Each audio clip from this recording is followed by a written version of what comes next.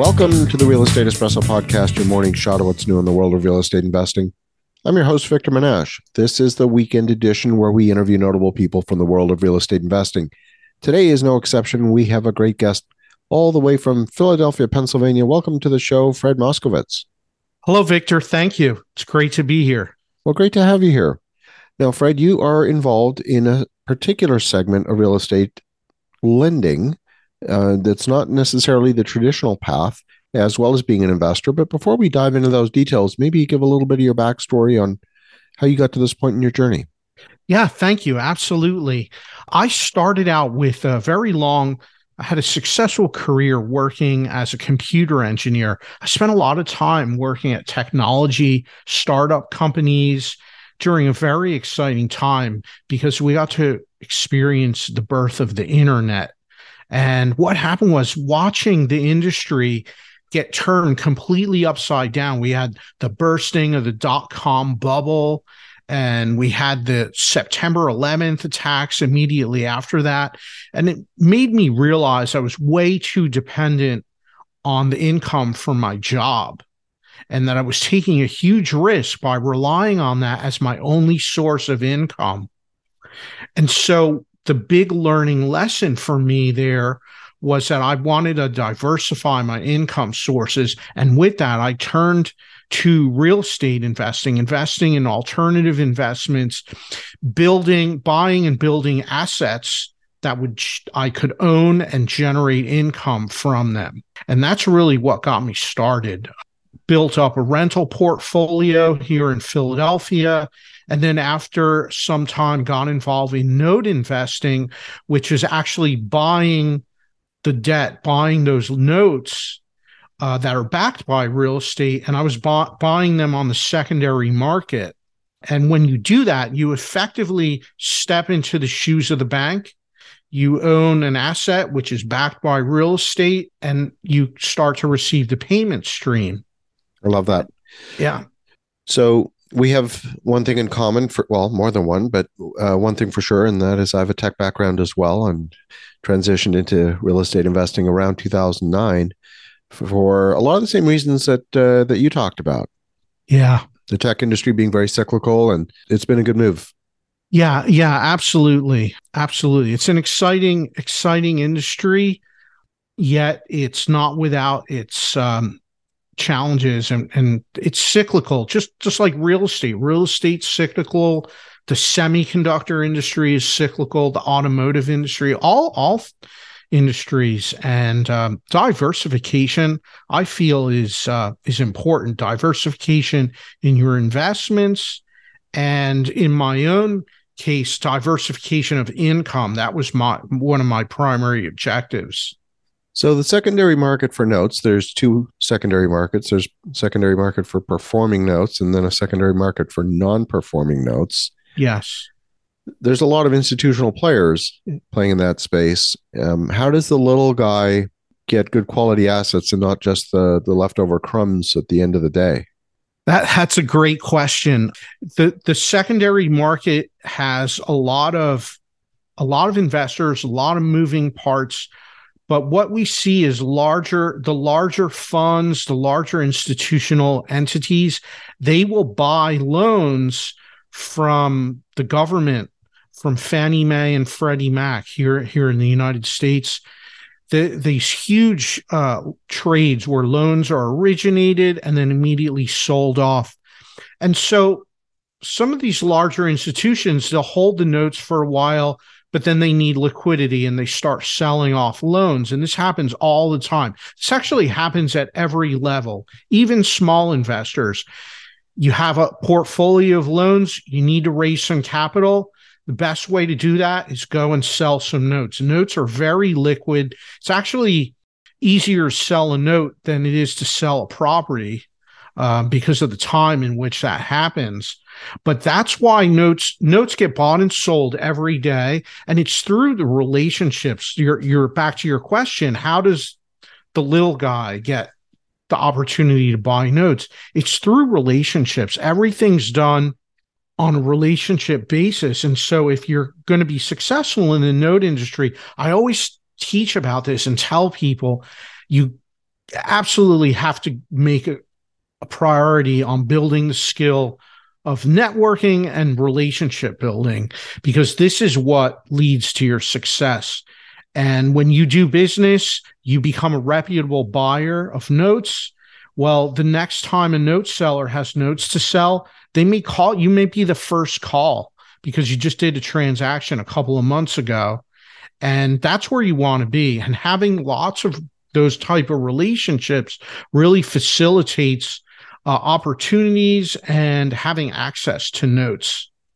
Now, there's definitely bids, auctions and bids and things like that where there's a lot of people competing, but also a lot of sales happen on an individualized basis as well, between direct transaction between a seller and a buyer.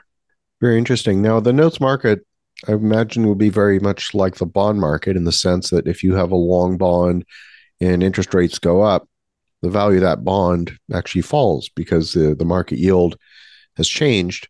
And so you have to discount the face value of that bond. Unless you're willing to hold it to maturity, you have to discount the face value of that bond to reflect the current market rate for that product. Yes. What's been your experience in particular over the last 12 months as we've seen interest rates rise quite sharply? Well, my experience is that the interest rates of today does not directly, it doesn't have an immediate impact on the notes that we already own, right? However, buying notes, a lot of times they were originated some amount of time in the past, 2 years, 3, 4, 5, 6, 10 years. And so they're set at different rates. Now, the current interest rate environment definitely will impact pricing and yields. However, we customarily buy at a discount to the amount owed, and that gives an additional insulation and additional protection on interest rate changes. Now, the other interesting dynamic here is that in the United States, the average life of a mortgage is 5 to 7 years. And you have to embrace that, because when you buy a note, you can't dictate when it's going to get paid off. Maybe the note will run out to its full term, highly unlikely. Most likely within 5 to 7 years, the loan will get paid off because the homeowner's selling the property or refinancing. And you never know when that happens. It is an element of randomness. And your job when that does happen, your capital comes back, which is a good thing. Hopefully you made a profit. You did a good job of your investing.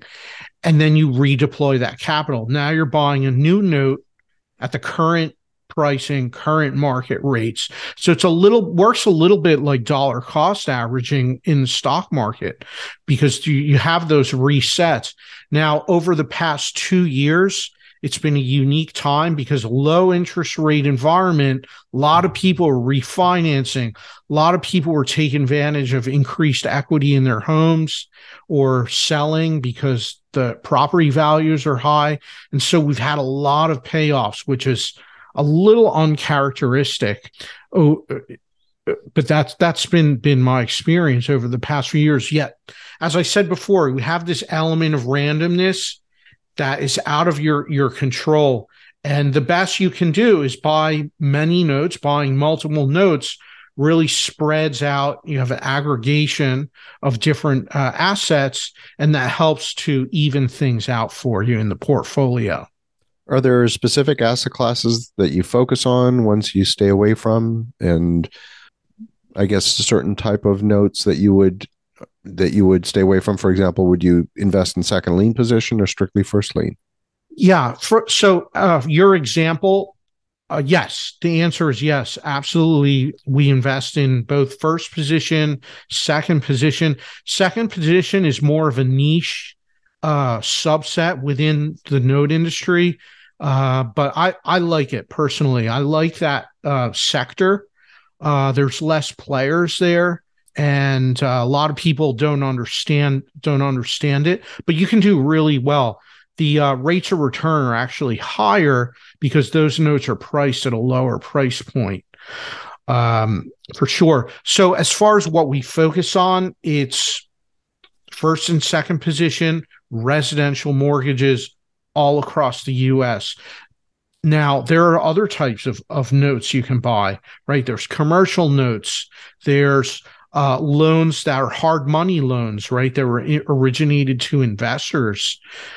You could buy auto debt. You could buy notes on yachts or on airplanes, all of these different things, credit card debt. It's so many possibilities, but what we focus on is strictly in the residential space. And one of the reasons for that is that's most common. That's what is most available to buy. And we buy notes all across the US, every state. So when a particular note or a package of notes lands on your desk, what opportunity do you have to perform due diligence on that note or package of notes? Because if you remember back to 2008, there were baskets of debt that were classified and rated by the bond rating agencies as AAA, and there were anything but that. Oh, yeah. So what kind of due diligence process can you put in place? This is something I covered extensively in my book on note investing, is how to do due diligence on notes. But at a high level, you do due diligence. You research the property, right? The property value, the real estate market, how much equity is in the property, right? All of these things, generally, it's public record. You can see that. Look at what liens and encumbrances are there. Going beyond that, conduct due diligence on the borrower as well. You're looking at their credit risk, looking at payment history on the note, and other debts as well. You can see all of that, whether there's been bankruptcy in the past, whether there's been litigation in the past, all of these things. Now, moving beyond that, another area that's super important is performing due diligence on the loan seller, who your counterparty is in the transaction. Very important. Are you dealing with someone that's reputable, that has a good reputation in the industry, that delivers on the transaction? And most likely they'll be doing the same of you as a buyer as well, so that their time is not being wasted. But in the note industry, there's definitely some less than reputable folks out there to avoid, and so you want to look at that. Check references. It's very easy to pick up the phone, call other note investors, and ask, "Hey, have you done business with this person before?" And it's a 2-minute conversation, but super important. I've heard some horror stories out there, and a lot of it can be avoided by making a few phone calls, spending a few minutes on Google doing searches and looking up people and seeing, because if anything went through the courts, it's going to be in the public record and you should be able to find it. Fascinating. Well, tell us a bit about your book. Yeah, thank you. Absolutely. My book is called The Little Green Book of Note Investing, and it provides a high-level overview about the note industry, about note investing, how to get started, and how notes get bought and sold on the secondary market. We cover due diligence, which is a big part, as well as how to find and buy notes. And in addition to that, some more advanced strategies like how to buy a partial. A partial is where instead of buying the whole note, you're buying just a portion of that payment stream. In other words, let's say there's a note with 10 years of payments on it. Well, you could go and buy a partial and buy just 4 years out of those 10. So you'll get the next 4 years of payments. It'll be at a lower price, right, to buy that. And then in the 5th year, the payment stream reverts back to whoever sold you that partial. And you're still secured against the property as a lien. and protected in that way. But it's a great way for buying a note when you have a smaller amount of capital. And it's also a great way for a note seller. Maybe they don't want to sell the whole note. They only need to raise a little bit of capital, and so they can sell a partial. And it really just offers a lot more flexibility. Now, in addition, I spend a lot of time talking about how to use your retirement accounts do note investing. And the reason why I feel that's such an important strategy and concept is because note investing generates a lot of tax liability. Absolutely. There's no deductions. There's no depreciation like there is in real estate. So you do note investing and you're generating quite a bit of tax liability. You have capital gains, you have interest income. And so if you're able to own notes inside of a tax advantage account so that your taxes are either deferred or it's completely tax-free, that's huge. That is huge. And then you have that capital building, not subject to taxes. And then you redeploy that money through, the velocity of money. It's powerful. And you look at the side-by-side comparison, whether you're paying taxes on that or not, and it's a dramatic difference. Absolutely. Whether it's a Roth IRA or a tax-free savings account in Canada, or there's so many different vehicles out there that offer some distinct advantages, in particular for note investing, because like you said, it does attract a lot of tax liability. It does. So Fred, if folks want to connect, if they want to learn more, what's the best way? Yeah, thank you. So my book is available on Amazon. It's called The Little Green Book of Note Investing. And to get in touch with me or to connect with me, can visit my website, which is fredmoskowitz.com. Or if you prefer an easier spelling, you can go to giftfromfred.com and register there on my website. I'd be happy to send out a special report that I've put together talking about note investing and the benefits of it. And I always love connecting with investors and networking and building relationships, because as I said earlier, that is one of the skills that will take you so far in this business and in any type of investing you do. The relationships that you build are what attracts deal flow to you. It's what attracts opportunities. It attracts opportunities for you to grow and opportunities for you to add value to other people in your network. Fabulous. Well, Fred, love the perspective. Definitely an area that we're going to be paying closer attention to in the coming weeks and months. And for the listeners at home, definitely connect with Fred. Get a copy of his book, The Little Green Book of Note Investing, on Amazon or wherever you buy books. And if you want to connect with him directly, go visit giftfromfred.com or his website, fredmoskowitz.com. The links will be in the show notes. And in the meantime, have an awesome rest of your weekend. Go make some great things happen. We'll talk to you again tomorrow.